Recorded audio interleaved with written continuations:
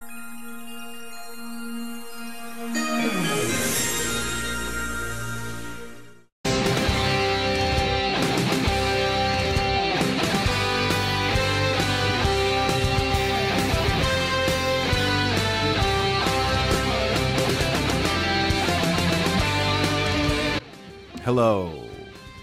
and welcome to Masters of Divinity. I'm your moderator, JP, and I'm here as always with Father Chuck. Hey, what's up? And the spirited portrait of Willem Dafoe. Saw you playing with a gull. Did you see? Did you tell me you saw Lighthouse? No, I've never seen Lighthouse. Okay. Matt saw Lighthouse. It's interesting. It's like the kind of horror movie that you're kind of like waiting for the horror to start, but it doesn't really come. You realize, oh, this is like it's very cerebral, that kind of thing. And then some existential horror. Yes, very much so. But the photography is really beautiful cinematography. See, that's the kind of movie where like I would love to I don't know make, but like I think it'd be great to see a movie that's set up like that. Mm-hmm. You know, real cerebral horror where you're not really sure if there's an actual monster, you know, or whatever. And then in the final act, no, there's a kraken and it's just going to eat everybody in the lighthouse. I think that would be hilarious. Yeah. And awesome. Which is why the one horror movie that I absolutely need to see, and I don't know when I'll ever get around to watching it, but one that I need to see is Cabin in the Woods. Oh, I forgot you hadn't seen that movie. You would like that. Because I know a little bit about what happens at the end, and I have to see it because I have to see just how bonkers insane it goes. It is. It's fun. It's a fun movie. Because I heard it's more of a comedy than a straight horror film. Well, yeah. I mean, it's very Joss Whedon. Right. know? I mean, it's got that tongue in cheek a little bit. Yeah.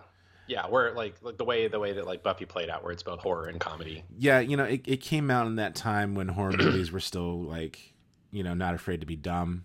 Now they're very elevated. Right. A term that horror fans hate. But you know, they're very serious, and it's kind of funny because I have some friends who are like, you know, I'm kind of ready for horror movies to be dumb again. You know, let's go insane with it, which is funny because there's this new movie coming out that I really want to see called Shadow in the Cloud with Chloe Grace Moretz, and it's a World War II set horror film in a bomber. Right, and it's about gremlins. Yeah, it's a gremlin. So it's one of those. I've heard about that. It's one of those single location type movies. Mm-hmm. And yeah, I think it looks cool. It looks bonkers. Well, and done well, it could be kind of like Alien. Yeah, that's true. Mm-hmm. I was kicking around this idea, JP, once for would it be interesting to like adapt the story of like Alien, but tweak it to make it where it's about like a group of people on an RV road trip and a roach gets into the RV and it's just like a comedy dealing with like this. That doesn't sound like a comedy for you, though. That would be no, not at all. That's an actual horror movie for you. Well, considering that I one day since living here in Hawaii, I pulled into the carport of the house we were living in at the time, not our current one, but the one before, and I saw a massive roach on the roof of the carport. I was like, I'm gonna kill it. So I the only thing I could find was like this like 2x4 that we had outside, and I thought I could smack it with a 2x4. It like ran down the 2x4 and then flew at my neck and was on me, and it was like 11 o'clock at night, and I was running around the front lawn of my house screaming while ripping my shirt off because it was on me and in my clothes. And you thought you had him, but no. Oh no, this one I swear it looked at me and was like, nah, this is a defense mechanism. Yeah. He said, not today. And then went back and found it and 3 of its buddies and killed them. I had to kill its children so that no one would exact revenge. But no, like it would be, but like so, like for me, that was a horror experience. But to the observer, hilarious. Yeah. Totally. Anyway. Speaking of hilarious, let's talk about The Last Temptation of Christ. The well-known comedy. Hey, There- can I tell you something? Go ahead. Actually, finish what you were going to say. then I I'll was tell you going to what say I've got. there is one comedic beat in the movie, and I did laugh out loud when it happened. Oh, please tell me it was the same one that I had. It's the part where Jesus is speaking to. Oh, something fell. Uh-oh. That's the Lord telling you not to talk about this movie. It's when he's talking to Zebedee with the crowd, and he's like, "You were with that woman. What was her name?" You hear her voice in the background, Judith. He's like, "That's right, Judith." I didn't catch that. That's awesome. What was the one you were thinking about? I laughed out loud when Nathaniel goes over and checks the vat of wine. Yeah, that was And funny. he Yeah, comes back in, Jesus is like, I love that shot. I love that shot because it's so Martin Scorsese. Like that's something in Goodfellas, not in a Jesus movie. what I was going to say, speaking of Scorsese, it dawned on me while watching this. This is the first Scorsese film I've ever seen. Really? Yeah. Are you? You saw? I thought you had seen The Aviator at least. Oh, that's right. I saw The Aviator. Never mind. Okay. Yeah. That's right. Scorsese did that. Yeah. Okay. Well, this is your first Scorsese during the pre-Goodfellas era, which is a significant era for him. Well, it's like it's probably like what we call probably like my first real Scorsese film, right? Because I guess Scorsese, so, yeah. Scorsese makes these sort of like big movies, right? And then he does these like movies like this or Silence or something. Yeah, and we'll get into why this was a particularly small film, which is pretty interesting.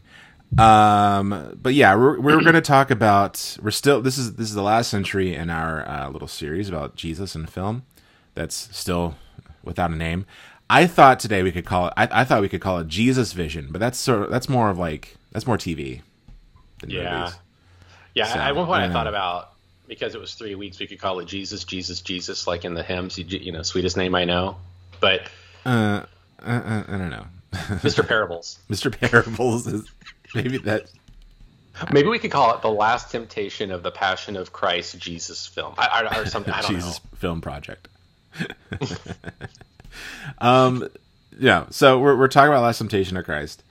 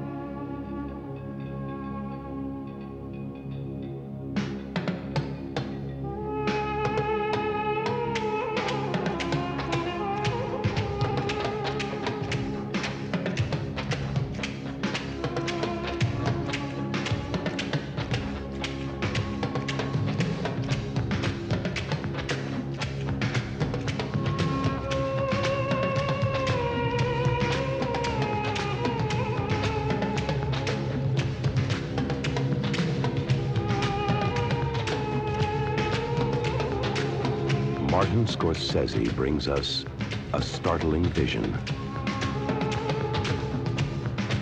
an extraordinary story. The Last Temptation of Christ.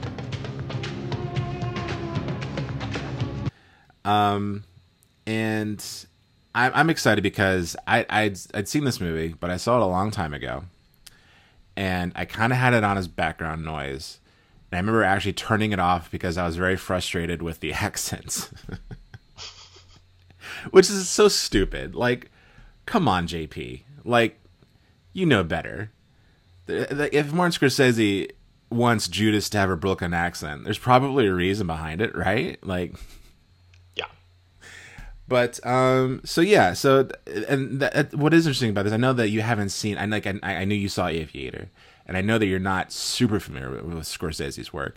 I am interested to know and how you felt about the movie, and especially as you know, it's kind of like a new Scorsese film for you. So we'll definitely get into that. Can we just acknowledge something? Yeah, go ahead. This is easily the best Jesus film we watched. Yes, very much, extremely so. it proves that Catholic filmmakers make better Jesus movies. 1000%. Yes. Because Passion of the Christ is a good movie too. Yeah. But like we talked a little bit last week, I think it was about the cinematic Bible idea, like what movies we'd put in a cinematic Bible. Right. Yeah. Last Temptation would be one of the Gospels. Oh, totally. Without a doubt. I could see that. That'd be great. Yeah. Especially the part where he starts doing the miracles. God, I loved that scene so much. That was a beautiful montage. Intense and awesome. But we'll definitely get to that. So I just want to know, like right off the bat, let's start here. I want to know about how did you feel about how Jesus was portrayed in this movie as an Episcopalian priest. Well, did I say that right? Episcopalian priest or Episcopal priest? I still don't. Episcopal. Well, technically, both are accurate because okay. I'm a priest that is an Episcopalian, but okay. sort of the proper term is Episcopal priest. All right, as an Episcopal priest, how did you feel about the portrayal of Jesus? Because you know what? Let me tell you. I'm going to start right off the bat. I'm going to say this. I tried looking for reviews on YouTube because I wanted to see if anyone made like a video essay, and I found a YouTube channel called Upon Friar Review. And it's two friars who like watch movie clips and talk about it, usually movies about Jesus, and they hated this movie. Mm-hmm. So I'm interested in your thoughts, particularly about Jesus. So this is sort of a loaded answer that I have to give because okay. I kind of have to walk through. Like I can't be the sort of person that just I can't just pop in a movie about Jesus and just be like, huh, yeah. Because. Yes, I'm an Episcopal priest with a theological education background, but I also went to an evangelical university and was formed in a biblical studies program in an evangelical university, and then I also grew up deeply Southern Baptist. This is, my first memory of this movie was related to my pastor, my church, talking about what a blasphemous movie it was, and during the call to boycott Universal Studios when it opened because Universal distributed this movie. I think I mentioned last week that my friend Chris, when I was a little kid, like he would like cover my eyes when we drove past the ET billboard at Universal Studios because like you should even look at it. And then the flip side of it is I remember early 2000s, I think, around the time of the Passion of the Christ, Relevant Magazine did a whole thing, and then they sort of did the edgy Christian thing about like how The Last Temptation of Christ is like a really good Christian movie that we should be watching. And so, but they did it in such a way that it was like clear, like, we like it because we're trying to be sophisticated artists. Yeah. Not like and sophisticated film goers. So it was more like the film Twitter Christian, like trying to push the boundaries a little bit. Yeah. So there was that kind of like edgelord, like, which is like the opposite of what Martin Scorsese wanted. Right. So this is the stuff I have in my mind as I'm watching the movie for the first time. And plus I sort of came into it thinking that the whole movie was depicting like an alternate timeline about Jesus. I actually did too. When I see the whole bit of him like making crosses and sort of being tormented, I sort of assume that we're coming in like after he has sort of like abandoned what he was called to do. All right. And that he's sort of struggling with that. But anyway, so once I kind of figured out what was actually going on and I've reflected on it, what I'm very fascinated with is the way that Jesus is. They really such a weird movie. Really, it is. It's so weird. The way that it doubles down on Jesus as a flesh and blood dude, right, walking around. I'm fascinated by the fact that they chose to make the movie somewhat ahistorical, which I want to talk about that because I think there's a very interesting thing about. Well, I want to get into the whole conversation that we've had about all these movies around adapting the story to cinematic language because I think this is the most successful attempt at that of the movies we've watched. Yeah, and also it should be noted that it's adapted from a novel, right? By Nikos. Hold on. He's Greek. He's a Greek dude. I had it. I learned how to pronounce it. Kazantzakis. Not gonna work here anyway. Yeah, Kazantzakis. Nikos Kazantzakis. Yeah. Adapted by Paul Schrader, by the way. Right. So in the sense that like I took it as this is a Jesus. Well, this is the first movie that I think has ever seriously dealt with what is written in the Sermon to the Hebrews in the Bible, where it says that he was tempted in all ways like we are, yet without sin.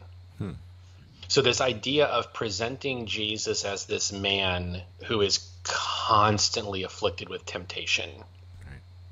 And so therefore, I mean, and like, what are the temptations that we all are faced with? Doubt, right? Mm-hmm.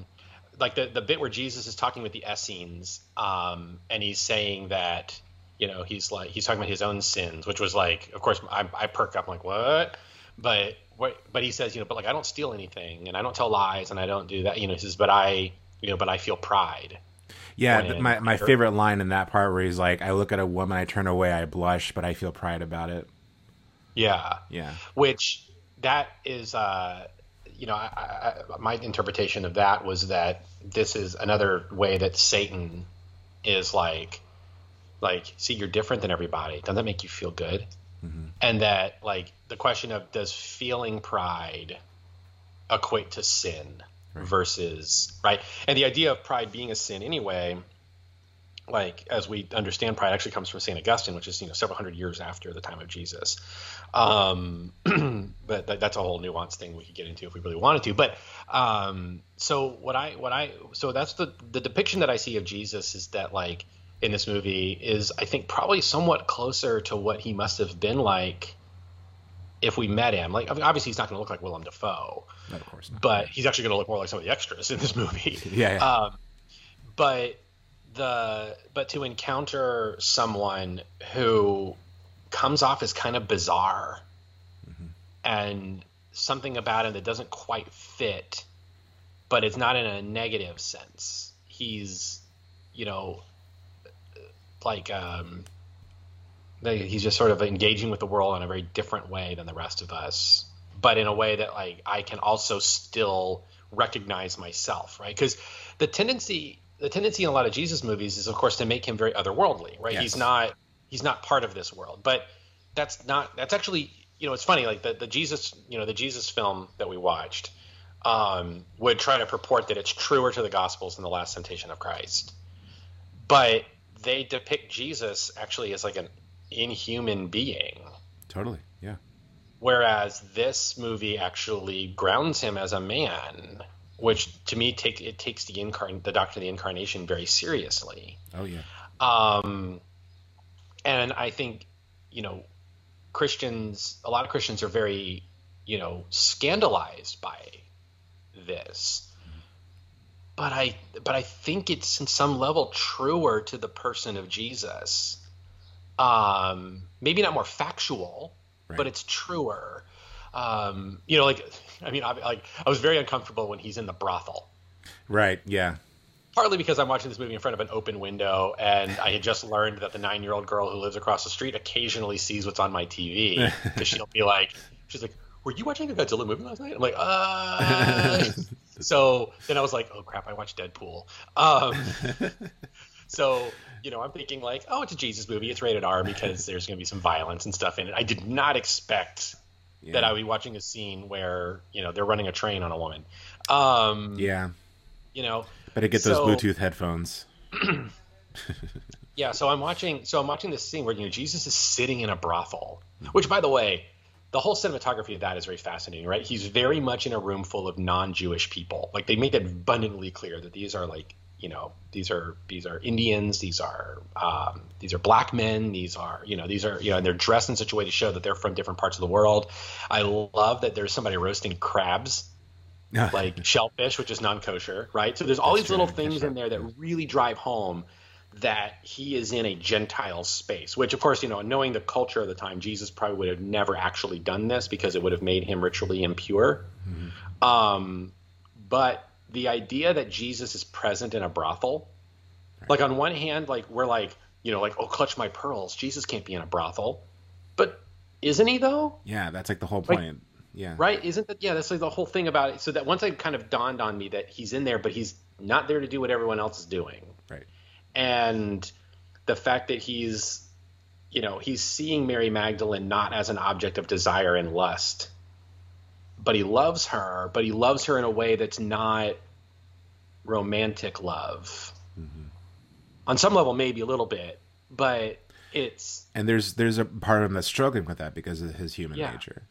Right. Yeah. And so the fact that, that there's like a very interesting sort of inversion of the Eucharistic words of institution, where like Mary Magdalene's like, this is my body. If you want to save it, here's how you do it. And she like grabs his hand and has him touch her. And he's like, no. And we learn that she's a daughter of a rabbi, and that basically because Jesus didn't marry her, this is the life she's forced to have to deal with. Right, that's all implied. It's not explicitly spoken, but it seems pretty clear that like they were probably set to be married, and then Jesus decided not to, because he has this idea that being a virgin is necessary for his work. Because she makes this whole comment about like, like when you go to the desert, like I won't touch you, so you'll still be a virgin when you go, right? Yeah. So, and she does not like him, by the way. Like you could tell, like she's very like. Well, she spits in his face the first time you see her. Yeah, it's kind of an interesting sort of relation that people aren't just like, you watch the Jesus film, everyone's so like, amazed, and they're just like following him wherever they want, wherever they're just like they're following him wherever he goes. They're just like little puppies. And this one, they have like actual human reactions. Judas gets angry at him. He like beats him up. Mm-hmm. And Mary Magdalene spits in his face. Like these are real human having conflicted emotions about him. Right. And that on some level, like this has to be true of Jesus, right? Like he had to have been a complicated kid to grow up around. Right. He wasn't like Dracula, like enthralling people, Right.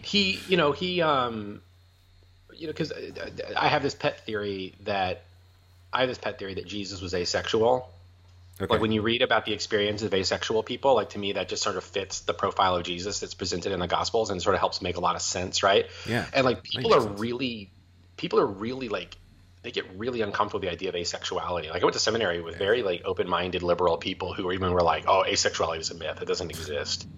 Okay. And I, so like the idea that you have someone who, because I read a profile on an asexual person years ago in like some online thing. It was an asexual person kind of explaining like what they deal with and the way that they were saying that's like how much of the world just doesn't make sense, like entertainment doesn't make sense to them, because right, like they realize how predicated on like sex and lust and everything it all is. It just doesn't apply to them, so they just sort of don't fit with television and movies. Like it just doesn't resonate with them. And so like I think about that like with Jesus, right? Jesus had to be something like that. He had to, he was to lack of a better term, he's a queer person, right? He didn't fit the status quo, what was expected of you. And I love that this movie goes out of its way to point that out, right? This whole like Jewish expectation of him having to have been married and procreate, and the fact that they make regular jokes about the fact that because he's not married, there's something wrong with him. Right. And that he won't just settle into that domestic life, and because he won't do it, there's something wrong with him. Like that one great line where the Pharisee says, see, this is what happens when you get married. The semen gets backed up in your brain and you start saying crazy stuff, right? Amazing. Because these are sorts of things that people actually do say in the real world about people. I know. And what it reminded me of is like knowing Martin Scorsese's background, basically grew up on the streets of New York with an immigrant family. That's like something like a Jewish mom would say, right? Like in Bronx or something. Well, it's what people would say things about like Catholic priests. Yeah, right. Like why would you become celibate? That messes with your brain. Yeah. Mm-hmm. Yeah. So I mean, just it's. I like this kind of. I don't want to use the term grounded because it's such a co-opted word, but that's really kind of. He's a very earthy Jesus. Mm-hmm. I'm glad you brought that up, because that's all. I mean, that's all interwoven into the film, very purposefully, and that I did a lot of research about the film. Well, not a whole lot, but enough. And what really drew Martin Scorsese to make this movie was that the idea that this writer Nikos Kazantzakis. Look, Nicky K. It's Nicky K. Okay. Yeah, Mr. K over here. He was presenting Jesus as, he was taking Jesus as both fully divine and fully human. So when you're fully divine, you're fully human. Like, how would there not be a conflict? How would there not be things like doubt? Like, these things would like fight amongst each other. I have something written down here. So he was struck by the fact that, most Jesus films, Jesus is usually represented as purely divine, and that in this movie, human nature can't accept that Jesus is all divine and all human at once, until, of course, his last moment when he dies on the cross. If the human nature fights divine nature, then the human nature is suffering and struggling like we do, and feels pain, feels doubt and temptation, and he has to like overcome that human nature in order to do do the divine. That's kind of like the premise of the movie, and I feel like a lot of people approach the movie as like, oh, it's about Jesus like just as a guy.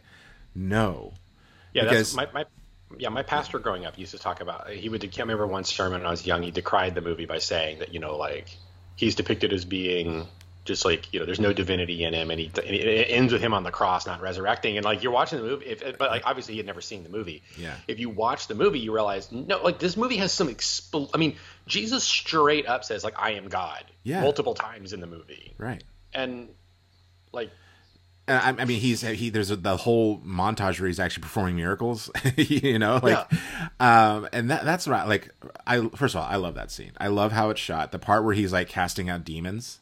Mm-hmm. I love the way that shot, those like pans and stuff. And then, just like, I mean, and I also love like, I'm going to get into what I love about this movie. Okay. I was kind of like you, where I thought that the majority of the movie was supposed to take place like with Jesus leading like some kind of revolution as opposed to dying on the cross, and really kind of surprised at how much of it was like, oh, this is just like a fictional account of Jesus in the Gospels. Because, I mean, it says it at the top of the movie. This is a fictional account of Jesus.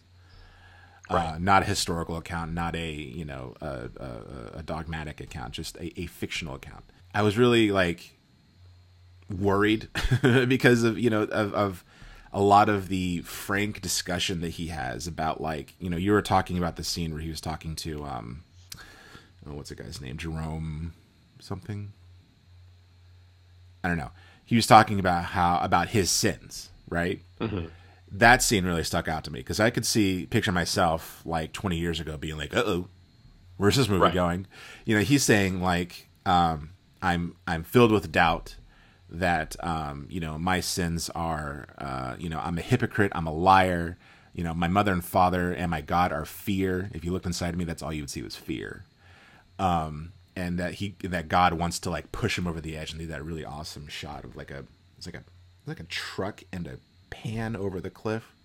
Mm-hmm. It's a cool little shot.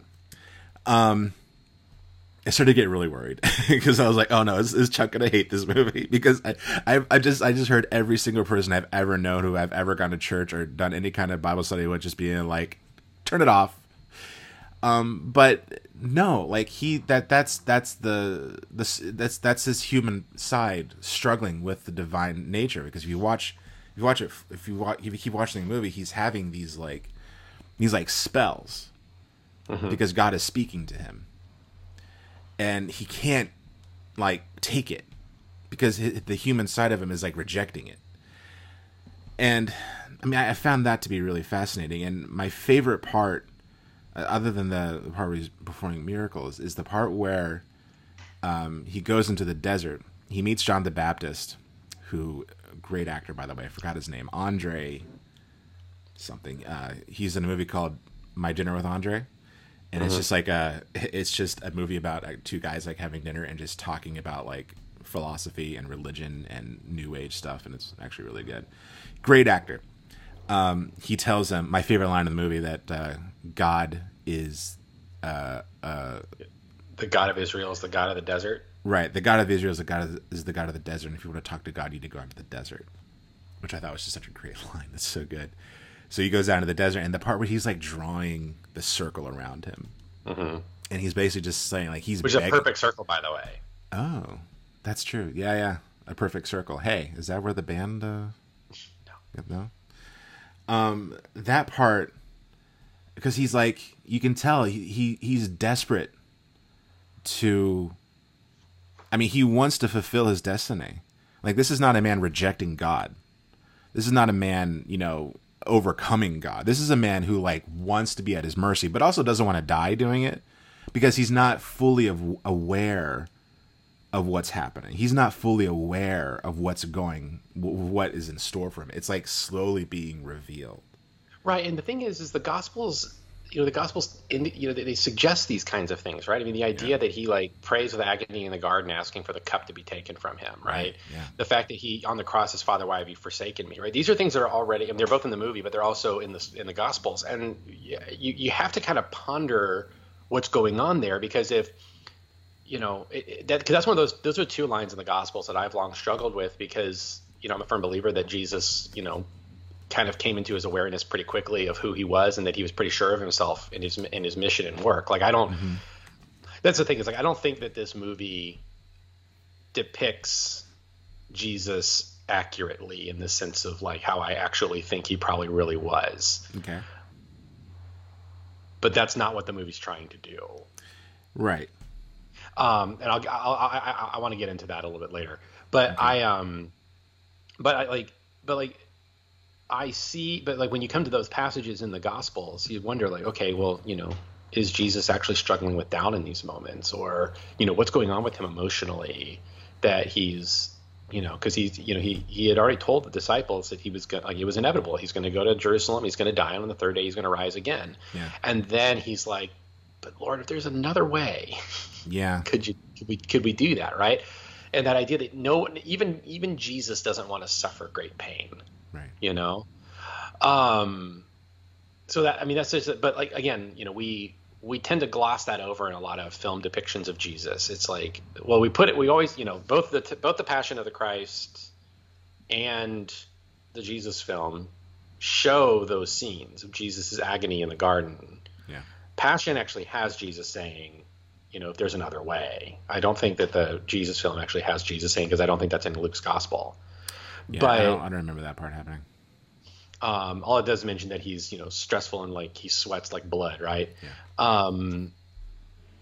But they just sort of like include those in these movies because it's like, oh well, the gospel's included, so we got to include them, without really kind of wrestling with it. But whereas this is the Last Temptation actually sort of treats those moments as like they're actually part of an overarching characterization of who Jesus was. Definitely. Yes. His agony isn't just relegated to Gethsemane. His agony is constant.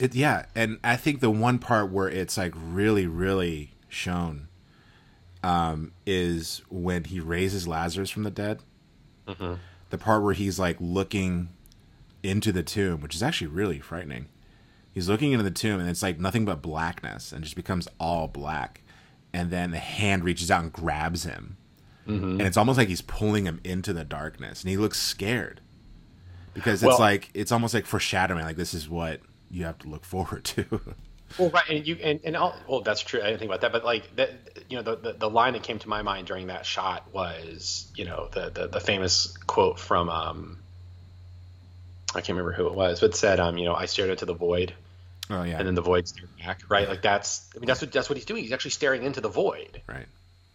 And the void grabs him. Right.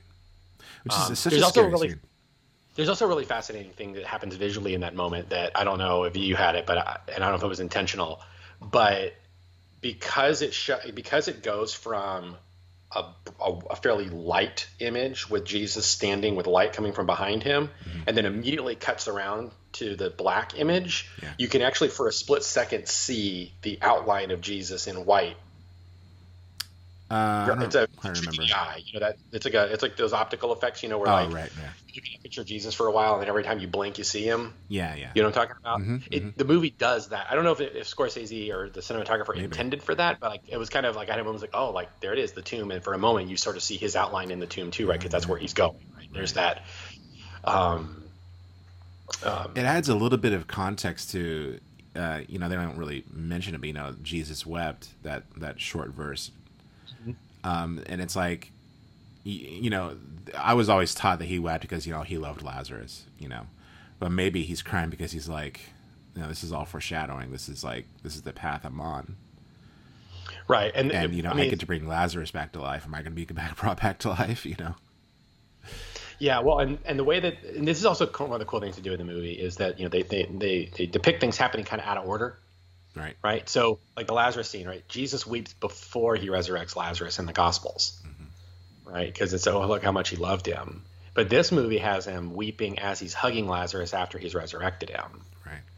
Which, like you said, communicates something a little bit differently, which allows you to kind of look back at the gospel and say, oh, is Jesus' weeping actually more anticipatory, right? Does it, and that gets into the conversation I do want to have in a bit about how this translates the story to cinematic language, because it makes more, like, if you just depict a dude crying before he opens up the tomb, what does that mean? It's on the nose, really. Like, it's emotional. Like, it's...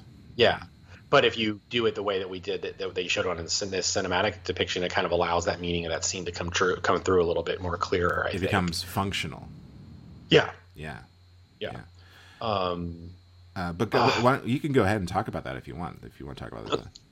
Yeah. So, because we talked about this last week a little bit more with with the Jesus film being something as the guy was attempting to make a movie that translated to, as a translation of the Bible for cinema, right? But that wasn't what he did, right? He did a dramatic reading of Luke's gospel and filmed it. That's what that was. Yeah. This actually, Scorsese, I mean, of course, yes, he's adapting a book. So that's one thing you have to keep in mind. But there's so much going on. Clearly, this is somebody with both, Paul Schrader has a Calvinist upbringing.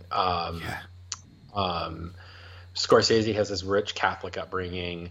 So they're clearly drawing on their experiences of their own, their own complicated relationships with their faith, their respective faiths, and putting that into the film, and really effectively, I think, translating the story of the Gospels into a cinematic language. The one line that kept popping through my head the entire time watching the movie comes from a theologian by the name of Gerard Laughlin, English theologian, who's big work in the field of queer theology. He in his first book from 1999 called Telling God's Story, it's about the Bible. It's one of the best theology books I've ever read. He's addressing a liberal Episcopal bishop by the name of John Shelby Spong, who was always trying to be kind of an edgelord, and really, really great criticism, because Spong was the one who helped popularize the ideas that Mary was raped by a soldier, Gabriel, perhaps, and that Jesus and Mary Magdalene had to be married. Doesn't make any other sense for her to be there. And Laughlin's great because he criticizes both of this, where he says that, Spong, in his attempt at trying to be feminist, has the story direct us to men rather than the gospel account as it's presented, where we get women who are disciples and faithful people in their own right, and they don't, as he says, where there is, Spong wants to insert a man where there never had been one before, which I think is a really cheeky reference, a cheeky line. But but anyway, noting that Mary Magdalene for him is a full-on disciple of Jesus, not just a groupie, right? But Spong and others and more liberal-minded people want to try to make her a groupie, whereas the Bible does not present her in that way at all, and that's our own invention. Anyway, that's all backstory to say this great line that Laughlin has. He says, our choices are, our choices about the Gospels are, we have the story that's presented, or we have another story. We're either talking about the story that we have, or we're telling some other story. And so I thought about that line the entire time I watched this movie, because there's so much remixing going on. There's the question of, is Scorsese telling the story that we have, or is he telling a different story? And and my conclusion to this is that he's actually telling the story that we have. This is the gospel story. This is the story of Jesus. It is true. It is fairly true. I'm not going to say how, but it's fairly true to the person of Jesus, as presented in the Gospels. But in order to convey that truth, the story had to be adapted to work in a cinematic medium. And I think it was very successfully done this way for us to see, at least wrestle with the idea of who Jesus is, right? Which is what the Gospels are attempting to do. But again, we found with the Jesus Film Project, just slapping the Gospel of Luke onto a screen doesn't translate the same way that working within the medium that we get with this film does. Right. And so we come away with, I think, it's a piece of devotional cinema. I mean, you can't argue with the fact that the decisions and choices that are made are from somebody who is actually wrestling with who Jesus is to try to depict that. Somebody who's very devoted to the idea of Jesus. What's he thinking? What's he feeling? Right. And putting that on the screen. And doing it in a way that, again, makes sense in a cinematic choice rather than, straight literal slap it on the wall straight from the source material. I mean, depicting Judas as one of Jesus's older, longtime friends. God, I love it. Yeah. Interesting, right? It doesn't not in the Gospels, but for telling a movie story, that's actually a really interesting choice. It would be. I mean, when you kind of consider who Martin Scorsese is, and you watch movies like Goodfellas and Casino and these mob movies he makes, it kind of makes sense why he would think he would put Judas in this light. But I want to give some I don't know, continue with your thought. Yeah. Jesus is sort of public first act as his mission as Messiah is the when they catch Mary Magdalene and drag her in front of him and they're trying to stone her to death. Right. And that's not how it works in the gospel, right? That's actually a story that doesn't show up till later on in the Christian tradition. It's probably a story from the 2nd or 3rd century that was amended into different gospels. It does not belong in the Gospel of John. In some old manuscripts, it's stuck at the end of Luke. But it's a story that gains a lot of purchase among storytellers, right? Because it really resonates with the sort of redeemed prostitute trope that we love in Western storytelling. And so to open up Jesus's ministry with that moment, it's not accurate to the Gospels, but it's true to the ministry and mission of Jesus. To have his first thing being you think you're sinners? Or you think she's a sinner? What about you? Right? This is what you. And so beginning his ministry from that point of saying you're so hung up on what other people are doing wrong. Why don't you focus on the fact that you're also still doing things wrong, and let's change the cycle, right? And it sets the whole conversation up because, as he later will tell Judas, right? If we start from a place of violence, the same things are just going to keep repeating over and over. We get rid of the Romans, some other group will come and take over, right? So Jesus is getting this, we have to do this differently. Right. That's the only way that we're actually going to fundamentally change the world. And so to begin at that moment, right? Again, it's not accurate to the Gospels, but it works for the cinematic story that you're trying to tell of depicting of who the person of Jesus is. Right. And so, again, it goes beyond factuality and allows truth to kind of step into the room. Precisely. Yeah, 100%. That scene, by the way, the stoning, Zebedee, the older guy who was, John and James' dad. Yeah. That's, do you know who played him? I recognized him, but I couldn't tell you who. That's Irvin Kershner, the guy who directed Empire Strikes Back. Oh. Yeah. Interesting. So he was one of George Lucas's film professors, and probably one of Martin Scorsese's, maybe. Yeah, and I think, is that, if my memory serves right, that the scene that follows the stoning is the Sermon on the Mount, right? Yeah.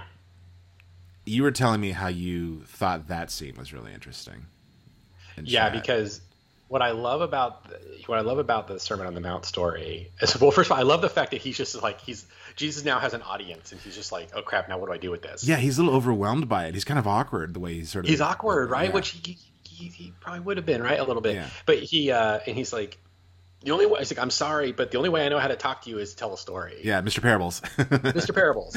So he goes into telling the parable of the sower, which, you know, I pointed out in our last movie was an interesting choice that they made. Yeah. So it's interesting they did the same thing with this.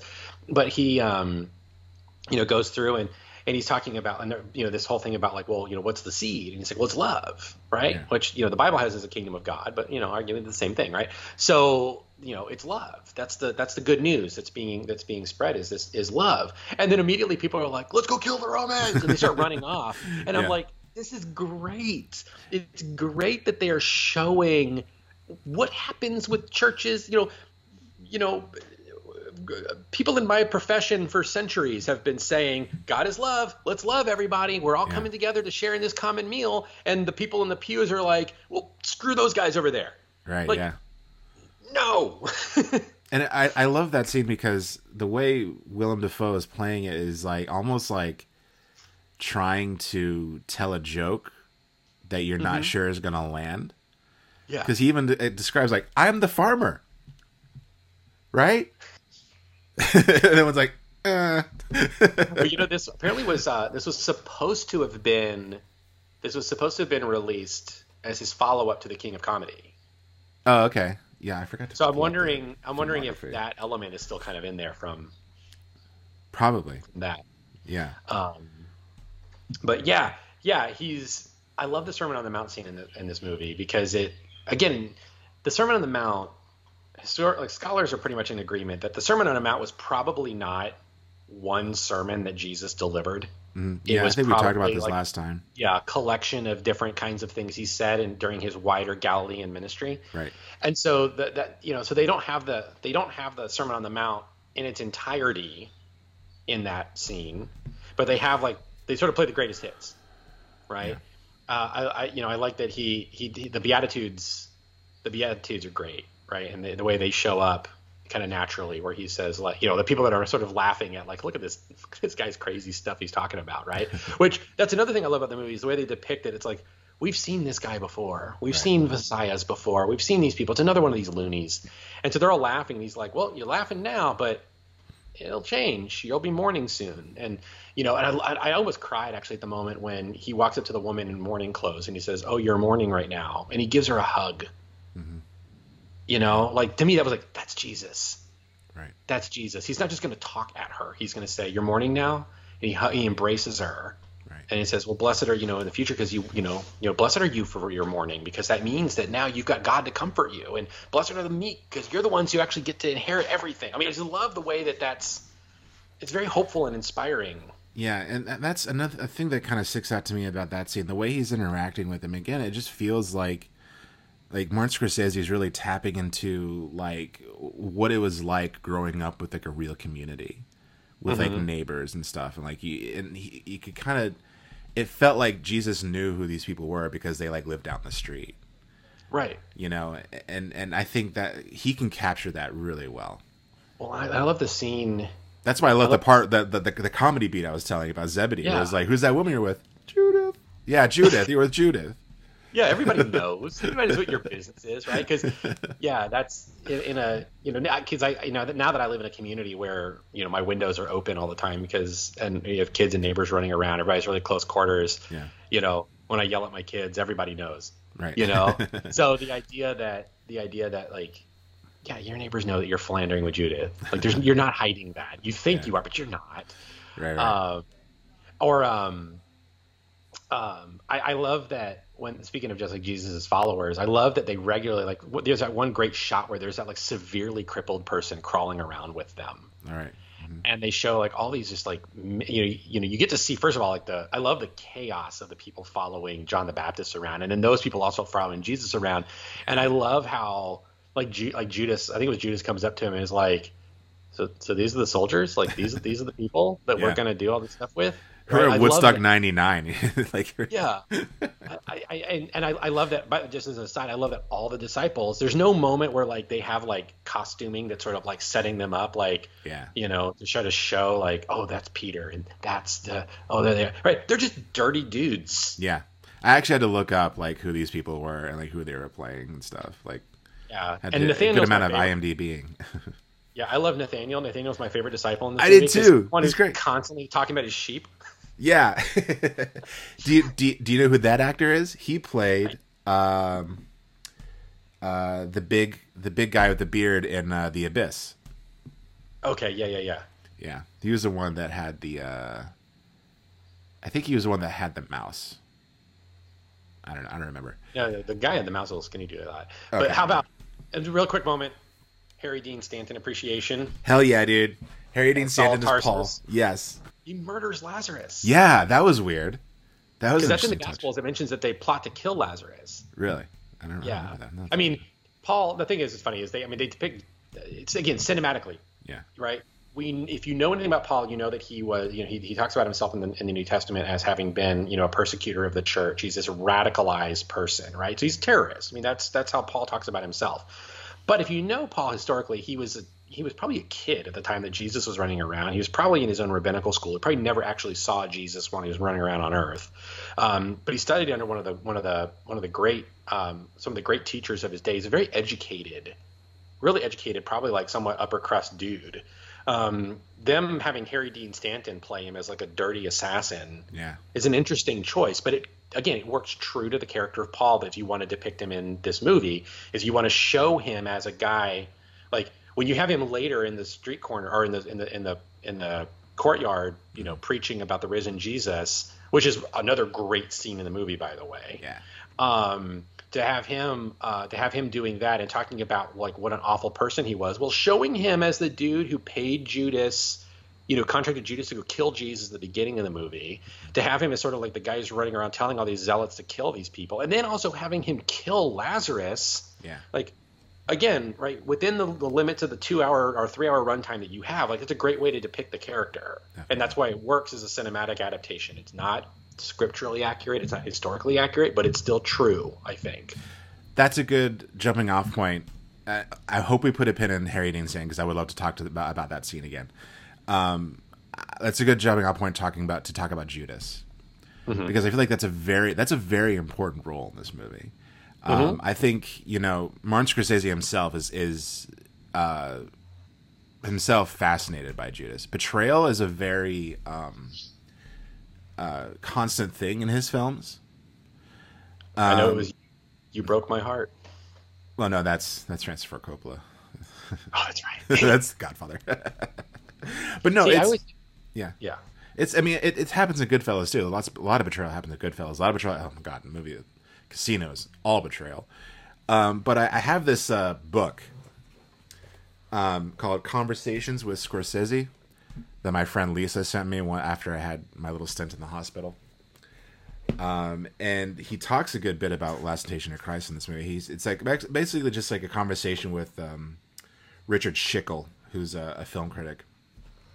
So he's talking about Judas in this little passage I want to kind of read to you, Chuck. Okay, so he says, let's see.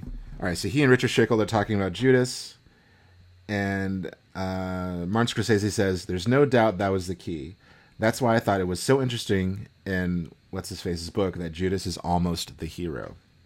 The whole concept was that the betrayer, Judas, was the key player, because if there is to be a sacrifice, and if there is to be this extraordinary redemption, then everybody around Jesus is part of a plan. Nobody's to be blamed. Nobody's to be cursed. It's all got to happen. And by the way, Judas, you're the one who's going to have to be the fall guy. He's the only one Jesus can trust, so he's got to betray Jesus. And make him understand that he would be damned for the rest of eternity as the worst person in the world." Yeah, and I will say part of our fascination with Judas in the Western world as a character largely has to do with Dante, right? Dante is the one who depicts him as being in like the deepest circle of hell, right? It's like it's like him and Brutus, or like him, Brutus, and one other person, right? The only three people in like the 3 people have been just constantly being chewed on by Satan. Which the Gospels, the Bible, at no point depicts Judas like that, right? They never. I mean, they depict him. I think at one point he's referred to as a son of perdition, right? But he is. The Gospels tend to actually portray him more as a guilt-ridden, like he's unscrupulous, he's a deceiver, but in the end he's guilt-ridden over what he's done. There was that Gospel of Judas that was uncovered, which was a Gnostic book that purported that Judas actually knew the full story, right? And it's clear that this guy is drawing on those kinds of traditions for the Last Temptation of Christ. Probably. The whole idea that Judas should be punished because, the people who look at the story, the way Judas is depicted by Dante, which a lot of people assume is the Christian version of Judas, that sees it as sort of unfair that he should be punished for all of eternity because he did the thing that was necessary for human salvation. Like, I think that's a fair criticism. For the record, I don't think Judas is in hell, because I kind of don't know. I don't think that anybody's in hell. Right. Or at least not going to spend an eternity there. I don't think I got a chance to talk about my little theory about Judas, have I? I don't think so. I don't believe you have. So that I basically see him as like the Neville Longbottom of Jesus. Okay. Do you know? I mean, do you know what I mean by that? Like, if you know the Harry Potter story, he was supposed to be like the chosen one or something, if Harry Potter had died. He could have easily been, because they were both born on the same day, and they both fit the trappings of the prophecy. It just happened to be that Voldemort chose Harry over Neville, right? Which I would love to see an alternate Harry Potter movie where Neville Longbottom is actually the chosen one. Dude, I'm sure there is scores of fan fiction all about it. Yeah, I'm never going down that route. But anyway, because the reason I come up with this is a few years ago, I was, when I was living in Boca Raton, I was very attentive to the fact that I lived in a Jewish community, and so when I would do my sermon prep and everything, I would draw a lot more from the Old Testament just to make sure, because it's obviously Christians have had a very complicated relationship with our Jewish, as we would say here in Hawaii, Jewish members of our Ohana. Yeah. So one of the things I learned during that time was that people are named in Jewish culture, like names are significant, right? In the scriptures, names are always significant, just as well as in history. Names are in like actual real world settings, names are significant. But pretty much throughout the Bible, any Jewish writer who has a name, who has a name for something, like that name is intentional, right? Like whether you say it's a literary convention or it's the work of God, either way, the name is intentional. So the most famous Judas that would have been known to Jewish culture at the time was Judas Maccabee, who was the leader of the Hasmonean revolt that is remembered during the festival of Hanukkah. Now, most Protestant Christians know nothing about Judas Maccabee because we don't have the Apocrypha. But given that more than half of the church around the world has the Apocrypha, Judas Maccabee is an important figure, and culturally would have been an important figure. So Judas is named. So I've long wondered, was Judas named after Judas Maccabee? Considering that Judas is depicted consistently as a zealot type figure, I think that there's enough grounds to suggest this is my little take on Judas. Okay. What if Judas saw himself as a messianic figure? And because Judas Maccabee was seen as a messianic figure, he was somebody who was chosen by God to rouse up Jerusalem and get them against the Greeks at the time who desecrated the temple. So did Judas grow up his whole life hearing these stories about Judas Maccabee and what a hero he was? And did Judas sort of fancy himself in that? And that he sees this movement happening with this Jesus figure, and so he attaches himself to this movement thinking, all right, here's the guy. We're going to go out in a blaze of glory. Like we're going to end it all. Mm-hmm. And then Jesus starts talking about this love and forgiveness stuff. And then Jesus starts talking about how, he's got to die. And don't worry, I'm going to raise again on the third day. And Judas is like, no, this guy's got like a suicide pact. Like this guy's got it wrong. He's done something wrong. And on top of that, like he's just bringing down the ire of the Romans on us. He's not actually going to transform or change anything.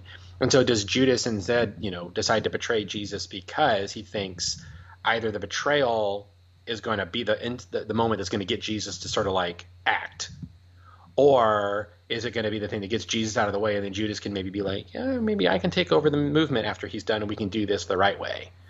And that once Judas realizes what's happening, that's when he feels guilty and tries to undo it. He realizes he's screwed up. But that's my little literary theory about Judas. Oh, I like it. I think it's interesting. That's based solely off the fact that his name is shared with another. But like in all the Gospels, right, that's an important thing. Jesus is named after Joshua, right? Joshua is Moses' successor, and who's the one who liberated it, liberated the promised land from corruption, right? So Jesus is doing the same thing, right? He's liberating the promised land from corruption, from pagan Roman influence. That's the idea. He's seeking to spiritually liberate the promised land. Mm-hmm.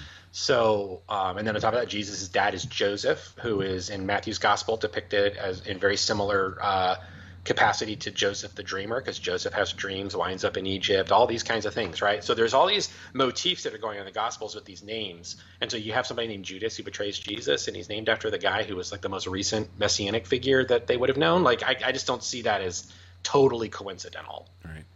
And I think it adds layers to the figure of Judas. I don't know that I buy the idea that Judas was just some like completely corrupt, evil person. I think he that he just wanted 30 pieces of silver. Yeah. Right. And that's led to some really messed up anti-Semitism, right? Yeah. I mean, because, Judas is also a word for Jew, right? It can refer to a Jew. And there's been some scholars out there who wonder if later Christian tradition has sort of given him this name to like, he's like the bad kind of Jew, because he's the Iscariot Jew, not the other kind. You know what I mean? Or whatever. But it's also an interesting theory. But I love Harvey Keitel's portrayal of him. He's just so like gritty, working class. Yeah. he's I love that they took the time to show him actually fighting Romans. Yeah. Just like brawling with them. That was so cool. Mm-hmm. I loved it. And I love the relationship he has with them. The first time we see them together, he beats him up. He beats up Jesus for being weak, he said, or because he's building crosses for the Romans. Yeah, that's one thing we haven't even mentioned yet. Yeah, I know. That's Jesus' job as carpenter is that he makes the crosses for the Romans. He's been conscripted by the Romans to build crosses. Yeah, and he carries the crosses for them, which I thought was interesting. Which I think any other person would probably. I think an unsophisticated view would be like, "Oh, that's on the nose." Like, well, I mean, it's supposed to be like he's not trying to sneak one by you. Like it's all kind of everything is supposed to be revealed to him. That's like the whole point. Mm-hmm. Well, and the first shot we see of Jesus is he's got scars on his back because he's whipped himself, right? So he's in that sort of like, self-flagellating kind of phase. Yeah. But he's whipped on his back, and he's laying himself out to measure the crossbeam, right? To make sure that it's wide enough for arms. So it's like, the point. It's foreshadowing. Right, exactly. Welcome to cinema. Welcome just to basic storytelling 101. It's like going to I know one of our favorite movie critic pointed this out. It's like going into a building and being like, "Hey, this house is being held up by support beams." Yeah, it is. So no, I love his portrayal. I love that Jesus is kind of taking away, I think, some of what of Judas is like he's kind of learning from Judas as well. And because I think the part where he comes back from the desert and he takes his heart out of his body, which was intense. I wasn't expecting that scene. And he says, I used to believe in love. I now believe in this. He holds up the axe. I feel like, that's a little bit of like Judas's influence, like he's kind of showing Jesus like the importance of some of the zealotry that he's partaking in, because I had always imagined like that part was supposed to be like, oh, this is the part where he's gonna like lead the revolution instead of sacrificing himself. But no, it's interesting because like leading up to that scene, Jesus is preaching about love, and he's kind of doing it in kind of a half-assed way. But once he goes into the desert, he's far more confident about it, and he's far more like, this is going to be love, but it's not like anything you've ever seen before. We're gonna get real here. And what's usually done in like this sort of like, celebratory with like contemporary gospel music playing, where he performs his miracles, it's almost like a war montage where he's performing those miracles. And I feel like I'm drifting away from when I'm talking about Judas. Well, when he's exorcising the demons, he looks like he's snapping their necks. Yeah, that's why I love that scene so much. Which is actually, earlier they showed Judas actually snap a Roman's neck, don't they? Yeah, I think they do. Yeah, when he was fighting them. But what I love about that too is that it captures what Roger Ebert said that in his review of the movie, that his 1988 review, that people are bothered by the depiction of Jesus, but say like there are 4 gospels that show him a little bit differently, right? It's like, so how can we think that like one movie is ever going to one story is ever going to actually accurately capture this individual? And I like that point because we love the story. We love, we actually have Jesus in this movie say this, right? Those who live by the sword, are going to die by the sword, right? Like I've not come to bring a sword, right? I've come to bring peace. But one of the other gospels actually has Jesus saying the exact opposite of that. Don't say that I have come to bring peace. I've come to bring a sword. I have come to set mother against, daughter and father against son. Yeah. And families will be ripped apart on account of me, right? And he says that in the movie too. Yeah, Jesus is. There's times where you read the Gospels that Jesus seems to be contradictory. Yeah, and I think that this movie does a really good job of capturing that element. Right, he's all about love. He's talking about love, but then he's also like, hey, look, I've got the axe in my hand. And that's the thing where you were talking about the cinematic language, where it's like you're taking these contradictory things and you're repurposing them into like an arc. So he goes from sort of like not fully confident in who he is and trying to preach love and not really know how to do it, to being like, he becomes a little bit like Judas when he comes back from the desert, because he says, I used to believe in love, and now I believe in this. And he holds up the axe. But what he's doing, I mean, he is still preaching love, but it's like it's like a tough love in a way. And, it's just, you bring up like the Gospels and stuff, like before Martin Scorsese was told about this book, he apparently had always wanted to make a movie about Jesus, and that his original plan was to make a movie about the Gospels, and he wanted to show the sort of juxtaposition of like each Jesus, like each like narrative and stuff, and how they contradicted each other. But when he read this book, he was like, oh, this is like more of like what I want to do, is talk about Jesus and like the struggle between like the human nature and the divine nature. So that's interesting.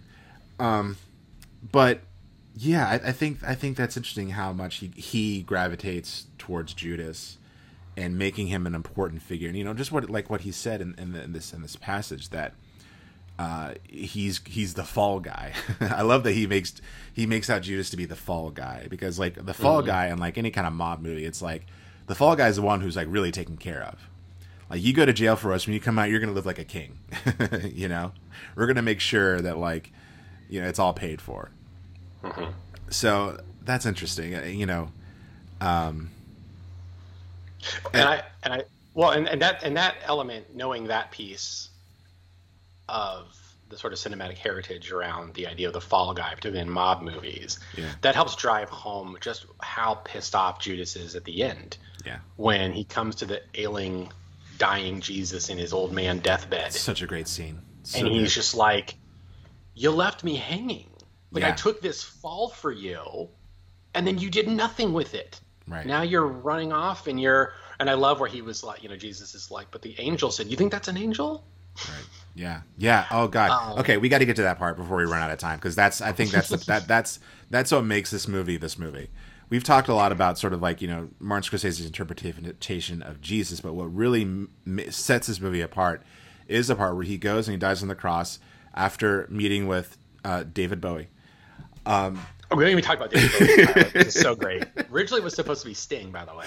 Was it? I didn't know that. But yeah, I love that they kind of totally skip his trial and just skip straight to like he's going to meet Pontius Pilate, and I love the way Pilate is depicted in this movie. He's very like he does not give a crap, like he does not care, and I love the way David Bowie plays him.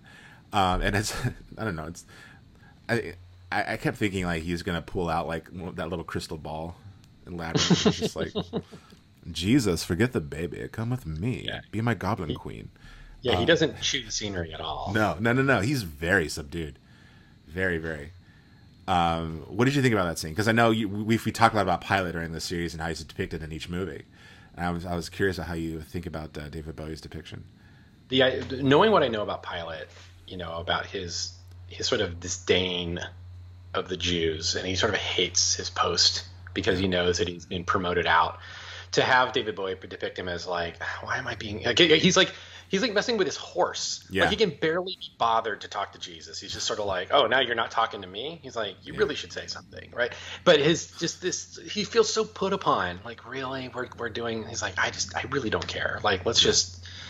And I like that they don't go through the whole thing about where like this attempt to try to make Pilate sympathetic or whatever. He's just like, fine. Like I cannot really be bothered with this. This is a really trivial matter among you and your own people, and like. Right. And he also is kind of like quietly, making sort of sly fun of him. Like, oh, yeah, of course, your kingdom's not of this world, right? It's not here. Of course it's not. Yeah. And but the line that I love is the way they interpret they reinterpret Golgotha. Because, it's called the place of the skull, and a lot of art depictions make it where it's like a hill that looks like a skull. Yeah. But his thing is like there are 3,000 skulls up there, and I wish that your people would go up there and count them sometime because maybe they would learn something, but probably not. Great line, such a great line. That's that Paul Schrader Calvinist friggin' yeah. That's and that other line is, you're almost more dangerous than the zealots. Yeah, I love that because it's just but like love, murder, it's like either way you want things to change, and we don't want them to change. God, that's yeah. And I mean, just one little like 5-minute scene or whatever, and it really sets up the entire political struggle of what's going on with, right? Like, the fact that Pilate's statue is, or I guess it's Caesar's statue, not Pilate's statue, but like Caesar's statue is around and it, sort of hangs over all the scenes and stuff. But it, that the only real interaction with the Romans is that one scene with Pilate, and it says more than any of these other movies we watched that have tried to like browbeat you with the message. Yeah. Says. Right. And so he becomes he gets crucified, and that's when, this is when the movie goes off the rails. Like this shows up. This is the last temptation of Christ, and of course this is where we find out the last temptation of Christ is, if life is a gift that God gives you, then the temptation would be for Jesus to take that gift, to be a normal person. And can I two things I want to talk about here. First, I want to say I knew that it was coming. Yeah. Because the sort of the storyline of this movie had been spoiled for me a long time ago. I knew it was coming, and I was still like on the edge of my seat being like, what? Like as she's pulling the nails out of him, like, what? Like this is really like I was still shocked to see it. The other is I just want to take a moment to appreciate the real deep cut ways that they depict Satan in this movie. Oh, definitely. First of all, right, like the Bible is, the Gospels have, Satan quoting the Bible at Jesus as a way to sort of convince him to give in to these temptations. So to have Satan being like, of course you don't know it's Satan, right? I was saying like, oh, it's just like with Abraham and Isaac. The way that he was spared, like that's what's going on here. Right. And it's like, which is a great inversion because theologians have used that story as a way to talk about the crucifixion for a very long time, as a way to say like this is a foreshadowing of the cross. So like that's a deep scholarly thing that they're doing with that little bit. But the other thing is going back to the other instances where Satan has appeared, right? First we see the snakes and you're like, oh yeah, there's Satan. Voiced by Barbara Hershey, who plays Mary Magdalene. Yeah. But then you've got the lion. Aslan, right? Which you could make the comment of Aslan, but you could also think, but our enemy, the devil, goes about as a roaring and ravening lion. So like that's an image that can go either way, right? Lord is a lion, the devil's a lion. Both images are played up in the Bible. But the one that got me was the friggin' pillar of fire in the wilderness. Yeah. Holy crap! Like that's the image that God guided the Israelites in the wilderness, is a pillar of fire. And so for Satan to appear as like the class, it was right, especially right after John the Baptist, is like God's, Israel's God is a God of the desert, right? And then of course, but don't worry, but be careful, God's not alone out there, which is That's right. another Yes, that's a good one. Yeah. line. The fact that like they went through the deep cut stuff to have the devil appear in these really rich scriptural images in a movie that supposedly is such a blasphemy against the Bible, shows that these are people who knew their material. And so and then you have this, innocent looking child as the guardian angel. And it's great because he says that line when he's in the desert. Satan says in line, we'll meet again. And then the little girl shows up, and she's like, she convinces Jesus that she's a guardian angel. He pulls out the nails in the cross and takes him down from the cross. Kisses his wounds. They walk into this beautiful grassy area. A garden, which meant to evoke the Garden of Eden, right? Yeah. Which is like the garden where Jesus. That's the interesting thing too, is that in the Gospel of John, it's in a garden where Jesus encounters Mary. Actually, that comes from my little thing comes from this book. It's Gerard Laughlin, the theologian I mentioned. This is also an excellent theological book. But he talks a little bit about the Passion of the Christ, and he points out, the Last Temptation of Christ, and he points out that, the tradition is, Jesus meets Mary Magdalene in the garden outside the tomb, and she embraces him. She wants him to stay, and he says, don't hold on to me because I'm ascending. You can't hold on to me anymore. Like, this is, and as he points out, the intimacy with Jesus is now found through the Eucharist and through the community of the church, and that's what Jesus is trying to get Mary on board with, rather than just holding on to him as this one localized being. Right. But as he says, but the Last Temptation subverts this, where she does embrace him, and she does hold on to him because they get married, right, in the garden. Like it's interesting, and I just also want to point out too, I love that when she's dressing his wounds, it's a mirror of the Pietà. What is that? That's the Pietà is the famous statue from Michelangelo where Mary is holding Jesus as he's been taken down from the cross, and it's been like aped in so many comic books. Like that's right. Yeah. Yeah. So in most depictions, Jesus's head is in Mary's left arm. No, right arm. And so and she's holding him off the cross. But in the Last Temptation, Mary Magdalene is holding him, but he's in her left hand. So it's a mirror of what was happening. Interesting. So I just thought, my art mind was like, oh, that's cool. Yeah. So she's like dressing his wounds, and of course, that scene, which is of course I think the one reason why everyone got so mad at this movie. Has sex because they have sex because they're married and they want to have children and families. Right. Which, by the way, I think the people who get upset at that scene miss the point that it's supposed to be upsetting. Yeah. Because it's supposed to feel wrong. You're supposed to watch this and be like, well, no, that's not the story. Yeah.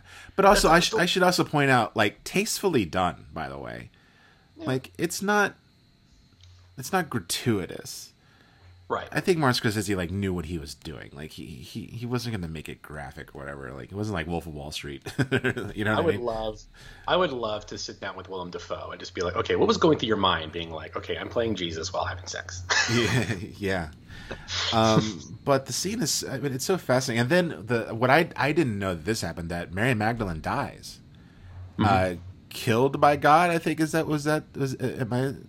That's what the angel says, yeah. Yeah, well, that's what the angel tells her. Because she's I forgot what she was doing. But she looks up, and then just like a bright, brilliant light just fills the screen. And that's how you know, like, she was killed somehow, some way. I don't know. And then he moves on and marries... Mary and Martha of Bethany. Mary and Martha of Bethany, right. Which is interesting because the tradition has long been to conflate Mary Magdalene with Mary of Bethany. And I think that when they go into town and meet... Paul. Yeah, he meets Paul, and that's when he finds, Paul is basically like, I invented this. Yeah, because he's preaching about... the world needs it. Yeah, he's preaching about how Jesus died on the cross and then was risen again. He was like, you're lying to these people. He takes them aside. He's like, you're lying to them. You can't tell them this stuff. And he's like, no, they need this. They need the resurrected Christ. Which interestingly enough is, in the long run, that whole bit from that moment to the end of the film is actually a pretty strong repudiation of Gnostic Christianity, because the Gnostic Gospels had what was called the laughing Christ, Jesus who laughed because he wasn't actually on the cross anymore, like it was some avatar that appeared as him or whatever, right? And they kind of indicate that in the movie as Jesus walking away from the cross, that people are still looking at the cross, like they're still jeering as though they're seeing something happening on that cross. And so the fact that Paul then basically, like, I invented this story to, because people need the resurrected Jesus, it's sort of like it's sort of characterizing sort of the scholarly debate around the Gnostic movement and what the Gnostics were doing and how they were saying that Christ didn't actually resurrect. It appeared as though he resurrected. But either way, right, the conclusion is people need that. They need that story. They need to know that Jesus didn't remain on that cross. Right. And then ultimately, right, the movie concludes with, no, it actually played out the way the Gospels depict it. And so it winds up, like I said, becoming a pretty strong repudiation of the Gnostic belief. Yeah, I love the way Harry Dean Stanton is delivering that speech to Jesus, because he's being very gentle about it, because you can tell he probably does believe that he's talking to Jesus. Yeah. Because he's like I don't, because he even says, like, I don't care if you are Jesus. What I'm doing is way more important than what you've ever done, if that's the case. I just found it so good, and Harry Dean Stanton's so good. He's so good. Well, and I love too the way that alternate reality that thing plays out, is it shows that like stuff's still going to happen regardless, right? Like there's still going to be a message about Jesus out there, except in this case it'll be a lie rather than the truth. Right. And then the other is that the Romans are still going to destroy Jerusalem in the year 70. Yeah. It's still going to happen. So kind of Jesus looks and realizes that it's things are going to play out differently, just wrongly. Right. And so the way the whole thing concludes is Jesus is on his deathbed as an old man, and then there's John and Peter kind of visiting. It's Peter, Nathaniel, and Judas. Nathaniel, right? I love Nathaniel. Yeah, because the reason I know it's Nathaniel is because he says, Nathaniel, you were the best shepherd because you never had any sheep. Right. Yeah. All along he was like, I'm worried about my sheep. Where are my sheep? Turned out there were no sheep. But then, I love the confrontation he has with Judas. Judas is the one that really dresses him down. Well, and that's the other piece I wanted to bring up about, we talked about the appearances of Satan, but the way that God speaks to Jesus in the movie, it's always through like a disciple, right? John the Baptist speaks to Jesus. God speaks to Jesus after the temptations in the wilderness by appearing as John the Baptist just before he dies. When Jesus is in his agony in the garden and he says, Lord, take this cup from me, it's an apparition of Andrew, I think, who shows up and hands him the cup. Right. So, and then at the end, the truth about what's going on is revealed to him through Judas. So I love the idea that, because Jesus at one point when he's drawing the circle in the wilderness, he says, I want you to speak to me in human words, not in signs. Right. Yeah. And so when God does speak to him in human words, he uses humans to do it. I just think that's and that to me affirms what the church is all about, that God speaks through the leaders and figures of the church. And so the conclusion is actually, this is a very orthodox film. Yeah. And so I forgot. I completely forgot what Judas told Jesus. Aside from kind of pointing out like, hey, that's not an angel. Like that's. Well, he basically says, you were supposed to go to the cross. Right. That's what you told me. You were going to change everything. He says, people are dying outside, and he says, you've changed nothing. It's very apocalyptic. As he's dying, like Jerusalem is burning to the ground. Yeah. And he goes outside to just kind of watch he crawls outside, just to watch the mayhem. And I love, by the way, too, that whole extended sequence is filmed in like Roman ruins. Oh yeah. So no building is complete. Like when he goes to Mary and Martha, like it's as though they're living in rubble. Yeah. So that kind of gives this like offness to it all, right? It's not complete. It's not a complete vision. It's man. And of course. And then we get the final scene, the final shot. He says it's accomplished. And in the film, and the film gets exposed, which works so well. It's great. And then you get Peter Gabriel's Easter bells playing, which good. I think was so great. The resurrection bells. Yeah, Peter Gabriel's music is so good in this movie. It's great. I love that last shot of that movie, man. Like when he says it's accomplished, and the camera stays on him, and you just see like the life leave him, and just the combination of like the music, which is like that sort of wailing music. I mean, that's like an understatement. It almost reminds me of like the music from like The Shining, or 2001: A Space Odyssey when they find the monolith for the first time on the moon. And then you have the look on Willem Dafoe's face, and then you have, you know, the film basically being destroyed, the celluloid being destroyed in the camera for being overexposed.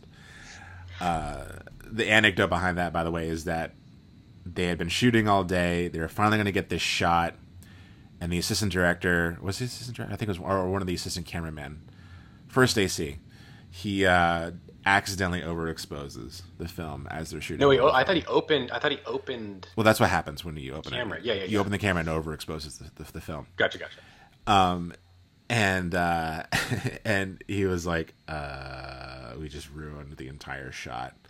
And I know Martin Scorsese he was just like, who cares? We'll figure it out. And then he saw it in the edit, and it was like, oh, this actually works. Like, this is actually really cool. Because it is cool. It kind of reminds me a little bit, maybe I'm being kind of pretentious, it reminds me a little bit of like in 2001: Space Odyssey, when I forgot the character's name. Crap. Where he goes into the monolith and you see like brilliant colors and stuff. Because when the film gets overexposed, it actually does have that kind of a beautiful effect. You know, the colors are sort of mixing and being destroyed and coming together, and then you just see white. It's actually, I don't know, it's a beautiful image, especially with those bells ringing. You know, it's like something otherworldly, like he's entering heaven or something, you know, like. Well, and again, I think when you're not in a traditional church, you probably wouldn't recognize the fact that those are bells, because the tradition in the church is that on Easter, when you say so. The rich liturgy of the church of Easter Day is called the Great Vigil of Easter. The first half of the service is done completely by candlelight when done right. And then at the end of that portion of the service, all the lights in the church come on, and you ring a bell while the celebrant, the priest, yells 3 times, "Alleluia, Christ is risen, the Lord is risen indeed, Alleluia." The people respond with that.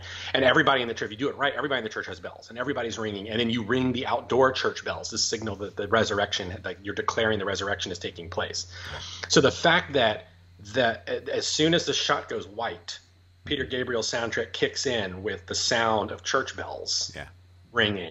That's like, oh, that couldn't be more clear if you know your liturgy tradition, like that's the resurrection. So back when all my pastors, the movie ends with him on the cross. No, it doesn't. It actually ends with the resurrection. It just happens off camera, but it's implied, right? That's the point of it. Is it's supposed to tell you that you know where the story goes from here. Right.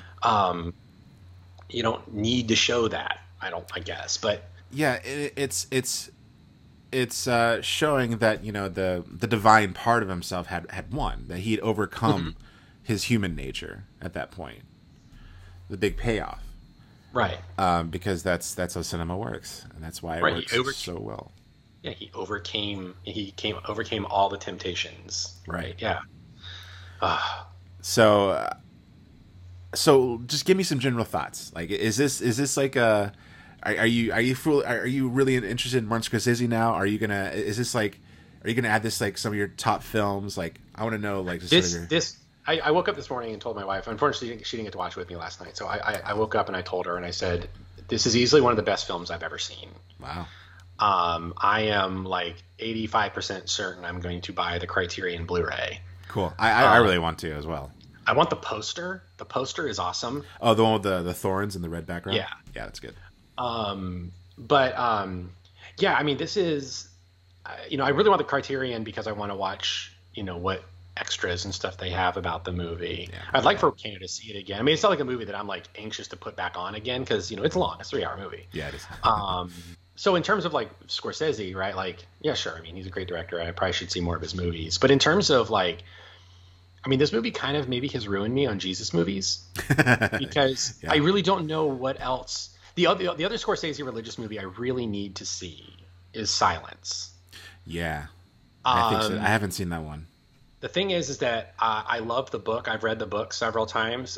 It's from a Japanese Catholic author, Shizuka Endo, which is considered one of the great novels of Japan. Silence. The thing is that the book is brutal, and so I can only imagine that the movie is also brutal. Yeah. But it deals with the similar themes because I don't know if you know the story. It's Jesuit it's about missionaries in Japan. Portuguese Jesuit missionary who is sent to Japan before the Meiji Restoration, so when Japan is completely isolationist. And at the time the shogun was executing anyone who was Christian because they're trying to make sure that there was no Western influence in the land, right? The only Christians that were allowed in Japan at the time were Dutch, and they could only have like a presence in Nagasaki. So this guy has gone through to like Kyushu or whatever.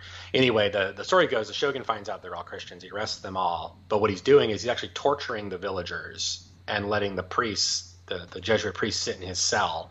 And he's basically telling him, if you apostatize, I'll set everyone free.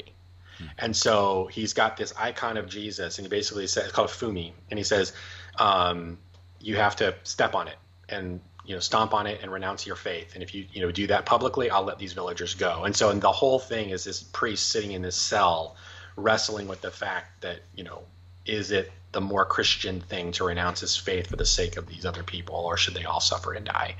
And he's waiting for Jesus to appear to him. And so it's dealing with the whole spiritual silence in that moment of despair.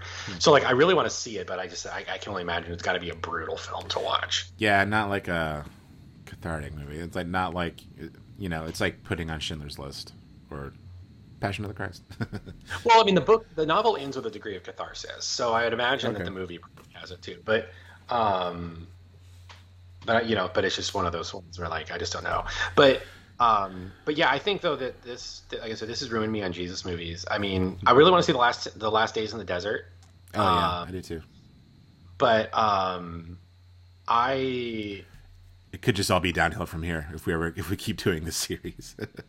Well, maybe. I just the thing is that there's so much just sort of like, what is it?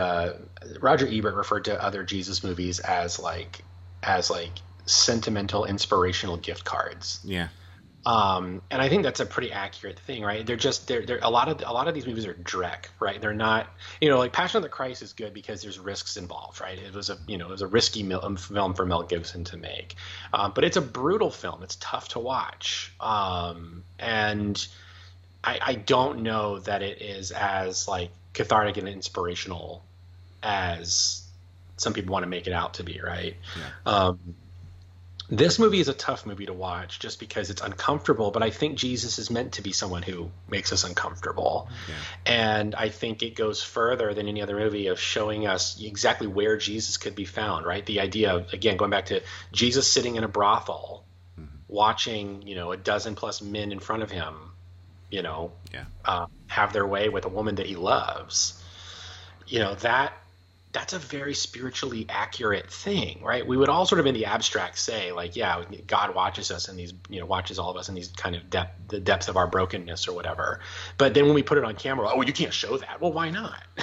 Yeah, it's a weird thing. And I think it's something that I feel like I experienced growing up as evangelical, is this like always kind of trying to tell me in a way to make it more appealing to me that like, oh, the Bible is actually really violent. There's some really crazy things that happen in there. Oh, cool. Let's put it in a movie. No, you can't. No.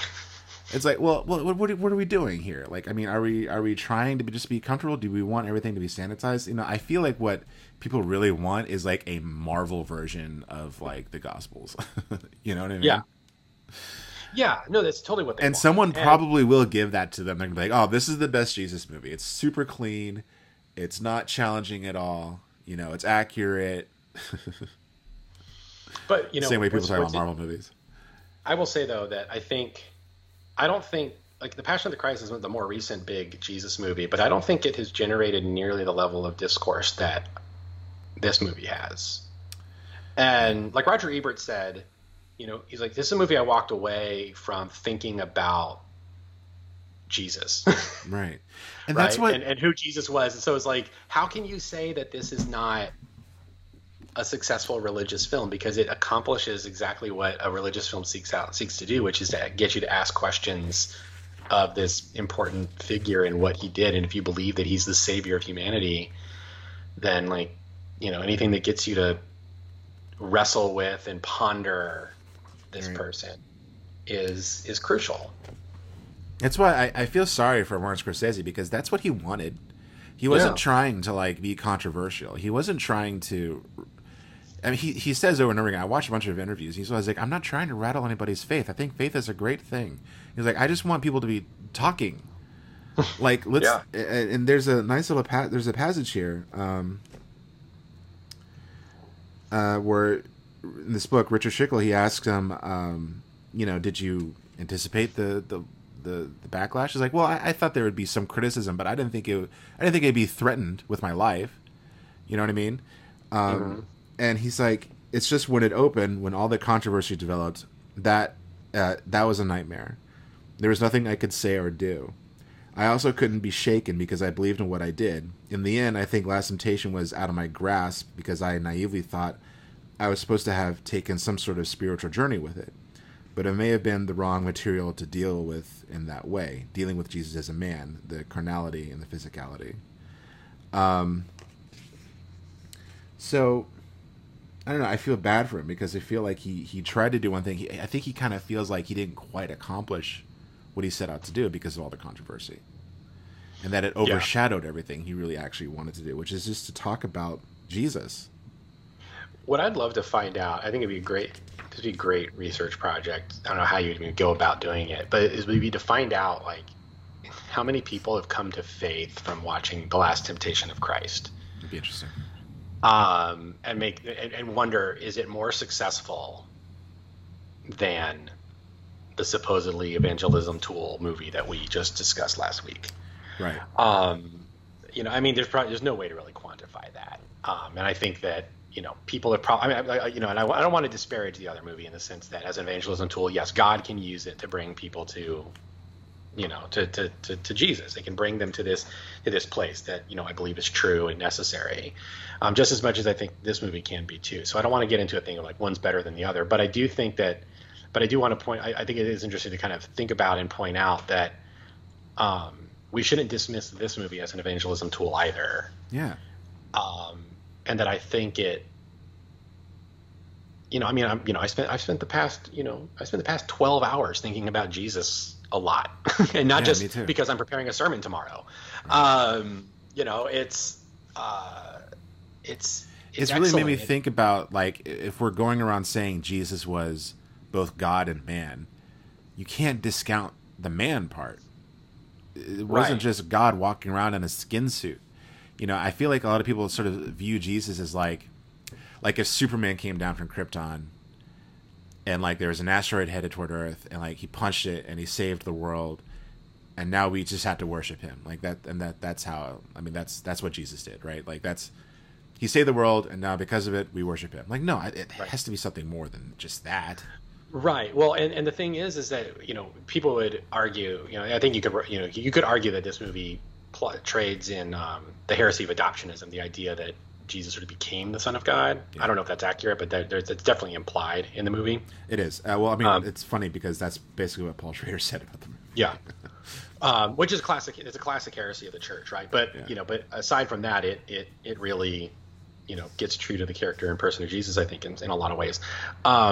But what's funny is the flip side of it is the movies that are supposedly more orthodox that are made by Christians are actually more heretical because, like you said, they depict the heresy of modalism, this idea that Jesus is like only sometimes God and only sometimes man, right? And like using Superman's a pretty adept metaphor because, you know, Superman as Clark Kent is sort of pretending at being human, but his true nature is Superman. Whereas, you know, Jesus is both, right? He's somehow both Clark Kent and Superman, right? And it's, you know, and one's not an act, right? He's fully both of these people, and awkward, not awkward, but, you know, this, you know, so like that struggle and that complexity of who this person is, and like you said, it's got to be more than just, you know, we want Jesus to be a superhuman, One of the priests early on when I was in the Episcopal Church, Mother Lynn, she said in a sermon once, she said, we want this powerful, strong, triumphant Jesus because it really actually allows us to feel strong, powerful, and triumphant by proxy. The idea of this vulnerable person willing to suffer makes us uncomfortable because we don't want to be there too. And I think this movie actually really captures that, because that's what Judas's whole thing is like throughout the conversation. It's like, wait. You want us to have sympathy on the Romans too? Like, hold on. Yeah. He even tells like that the big question Judas asks him is, what good will it do if you die? Like, what's the point of that? Yeah. You're no good to us if your whole reason is to kill yourself. Right. But like he points out, right, it's all about, and Jesus counters with it's about spiritual liberation, not physical liberation. So good. Yeah. By the way, that was not the quote I wanted to read. Oh. But I did find it. They asked him about the controversy, and he said, I thought it would open up a healthy discussion. He said, let's think about the nature of Jesus and what Jesus represents in our lives and the world and what the essence of Christianity is. I don't know what the answer is, but let's talk about it and look inside ourselves to how we live. And I just I've looked online and stuff and how people react to it, and it's like, oh, Marty was just trying to drum up controversy. He was just trying to push the Catholic Church's buttons because he's a lapsed Catholic. He's said that before. But no, this was a guy who was genuinely trying to understand who Jesus was, and this was his way of doing it. Yeah, the one scene in the movie that to me is the most obvious, like, poke in the eye of the institutional church is when Jesus confronts the high priest after he's tearing up the temple, and he says, God is not the God of Israel, he's the God of everyone. That's right. He said God isn't an Israelite. Yeah, which I very clearly could hear he's basically saying, like, God's not a Catholic. Yeah. Yeah. That to me was the most obvious, because, and this is the one thing I didn't bring up at all yet in our conversation, it's too late for it anyway, but is that there's a brilliance in making the movie somewhat ahistorical that allows it to be, it's not historically accurate, but it's cinematically accurate, right? Like, and so the idea that, Jesus is not, Jesus's primary message was to reform and purify the house of Israel. So Jesus historically would not have said, I don't think, like, because his war. His issue with he wasn't actually against the institution of the temple, and it wasn't actually against any of that stuff. He just didn't like that it had been corrupted, and he wanted to see it free from those corruptions.